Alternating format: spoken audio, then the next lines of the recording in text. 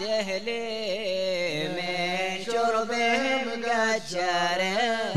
walhamdulillah wassalatu wassalamu ala rasulillah. They say just as our bodies need nourishment to survive, our souls need to be nourished as well. But the question is, how often do we feed our souls? Welcome to Soul Food, a podcast about spiritual refinement. My name is Amjad Tarsin, and I invite you to embark with me on this journey inward to work on our souls. Assalamu alaikum and welcome to episode 18 of Soul Food, titled Arrogance. In this episode, we're going to look at the sign of arrogance. We're going to talk about the 3 reasons for arrogance, and then finally the importance of realizing your poverty, your need of Allah subhanahu wa ta'ala. We're continuing to look at this beautiful book by the great Imam, Al-Sheikh Abu Bakr bin Salim, may Allah be well pleased with him, titled Miftah al-Sara'ir, the key to the inner secrets.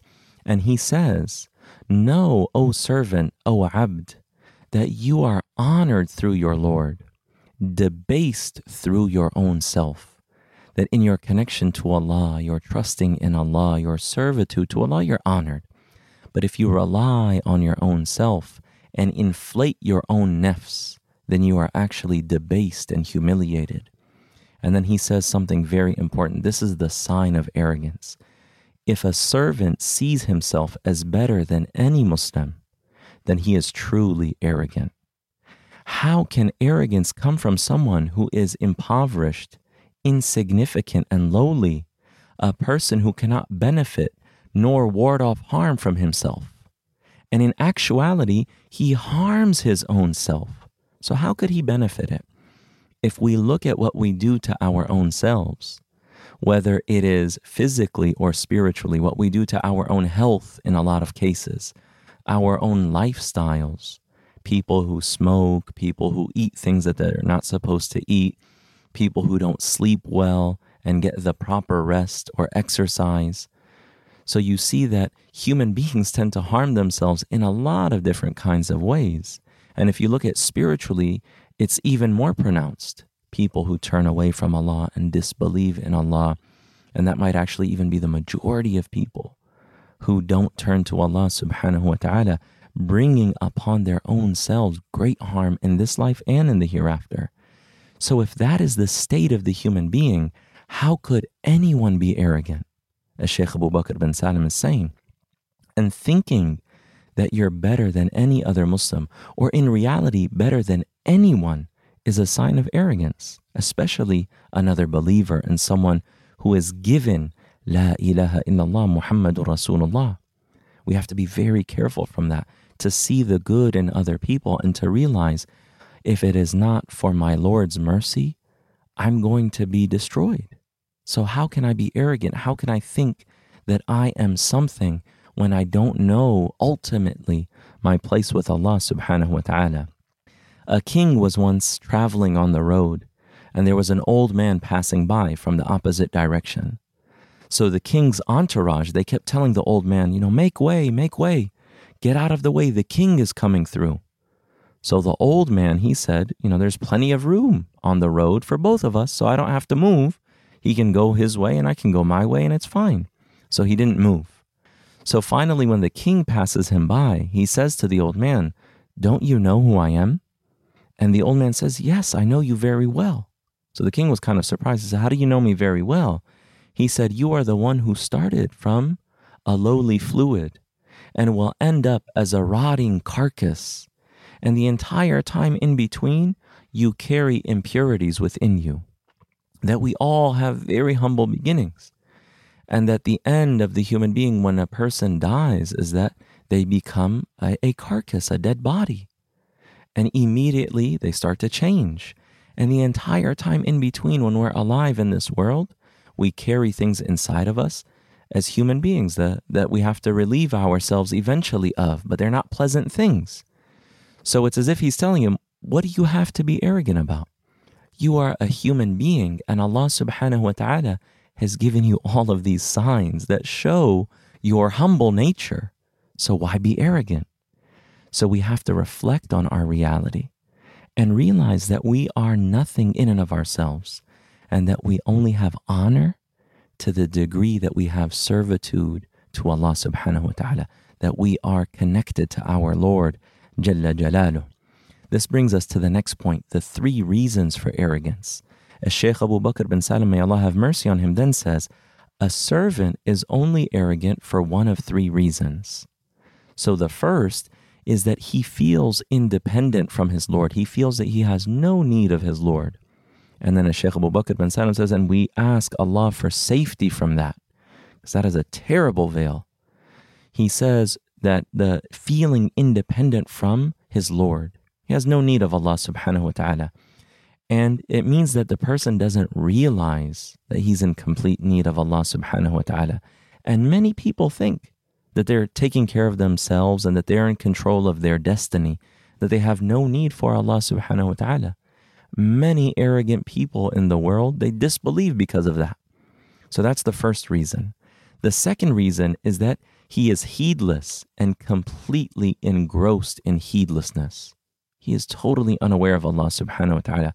And oftentimes, this comes when people just chase after desires and they never think about the meaning of life and why they were created and who created me, who gave me this form, who made me born into this family, who gave me birth into this particular family, who willed for all of these things, who brought me into the world in this specific time. They don't think about those things because they're just chasing after fulfilling lower desires. So they're arrogant because they're heedless. The third reason is that he forgets his non-existence and his annihilation in the face of Allah's exaltedness. So Allah brought us from nothingness. And in reality, we only exist by Allah's continuous support for us. And Allah subhanahu wa ta'ala tells us that the people of humility who do not seek to be arrogant, those are the ones who are successful in the hereafter. Allah subhanahu wa ta'ala says, تِلْكَ الدَّارُ الْآخِرَةُ نَجْعَلُهَا لِلَّذِينَ لَا يُرِيدُونَ عُلُوًّا فِي الْأَرْضِ وَلَا فَسَادًا وَالْعَاقِبَةُ لِلْمُتَّقِينَ. That eternal home in the hereafter, we reserve only for those who seek neither ascendancy nor corruption on the earth. The ultimate outcome belongs only to the righteous. That these are the people who did not seek ascendancy, they did not seek superiority over others, nor corruption on the earth. They were humble. So Allah subhanahu wa ta'ala gives them the abode of honor in the hereafter. And then as Shaykh Abu Bakr bin Salim has some lines of poetry, he says, the people of arrogance on the day of gathering, on the day of Yawm al-Hashr, one of the names of the hereafter, the day of resurrection, are in Saqar. And that's one of the names of hellfire, one of the levels of the fire. The people of arrogance on the day of gathering are in Saqar. And the people of humility are granted honor and safety. So this brings us to the final point, realizing your poverty, your need of Allah subhanahu wa ta'ala. This is a beautiful section. I'm just going to read primarily what Shaykh Abu Bakr bin Salim says. He then says, know, O servant, that arrogance is not suitable in any state, because your beginning was non-existence, and your end would be non-existence, except that your Lord subhanahu wa ta'ala grants you His continuous assistance, His imdad. He allows you to continue to exist. If you to yourself, to your nafs, you will know that you are absolute non-existence, that your origin is that. And if you go back to your Lord, you will know that you exist through His existence, that He is the one who allows you to exist, and He created you, subhanahu wa ta'ala. For there is nothing in existence except the existent. And what does this mean? That Allah subhanahu wa ta'ala, He is the only one who His essence, He exists through Himself, subhanahu wa ta'ala. That Allah subhanahu wa ta'ala is al-haq. He is the real. He is the ultimate reality. And that He is wajib al-wujud. And that everything else in existence continues to exist. We do have an existence. It's not like this is all a dream. But that we exist by Allah subhanahu wa ta'ala allowing us to exist and continuously supporting us in that existence. And that we do not exist in and of ourselves. So our existence is contingent upon Allah subhanahu wa ta'ala. Then Shaykh Abu Bakr bin Salim says, if you realize this, you would look down on your nafs and realize your absolute need of Allah in every moment. Is if Allah subhanahu wa ta'ala stopped supporting us, even for a moment, we would return to nothingness, to non-existence. We would completely be annihilated and go back into nothingness. And if you think about even your consciousness, that even that would cease to exist if Allah subhanahu wa ta'ala stopped supporting us for even a moment. So when we go back and see, what am I doing for myself? If we look at ourselves physically, we realize that we're not taking care of ourselves. I don't make my heart beat. I don't make my circulation flow. I don't make the oxygen spread throughout my body. I don't digest my food.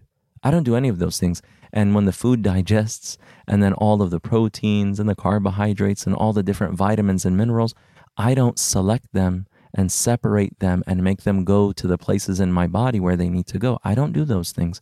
Who does that? Allah subhanahu wa ta'ala. And that's on the physical level. So then what about the reality, the level of existence itself?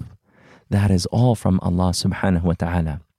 So as Shaykh Abu Bakr bin Salim says, if you realize this, you would look down on yourself and realize your absolute need of Allah in every moment. You would then flee to Him in need, naturally, without forcing yourself to, nor trying to cause yourself to do so. When you realize that from the core of your being, and it's not something that you feel like you have to force yourself to understand, but you realize that absolute need, you would flee to Him naturally. And it would be easy, and you wouldn't even have to think about it. Then, as Shaykh Abu Bakr bin Salim says, you then come to know Him in times of blessing and in times of difficulty. And whoever knows his Lord in times of difficulty only lives in a state of blessing, only lives as if they are in a state of bliss and joy and grace from Allah subhanahu wa ta'ala. So this brings us to the call to action. When you realize your absolute need of Allah, you don't have to force yourself to worship Him. You've already taken care of the obstacle that often gets in the way. So reflect for a few minutes on one blessing and how difficult your life would be without that one blessing. And you realize that, then thank Allah for granting that to you in the vast majority of your times, or maybe the entire time in your life you've had that blessing. So thank Him and then turn to Him and express your need. When you realize that, then you will realize your neediness. So reflect for a few minutes on that blessing. We ask Allah subhanahu wa ta'ala to always grant us His assistance and that we always turn to Him and that He gives us tawfiq in all of our states. وصلى الله تعالى على سيدنا محمد وعلى آله وصحبه أجمعين والحمد لله رب العالمين. Thank you for listening to Soul Food. To subscribe to the show, visit soulfood.fm or search for Soul Food in your favorite podcast player. And while you're there, take a minute to leave us a rating and a review. It helps more people discover the show.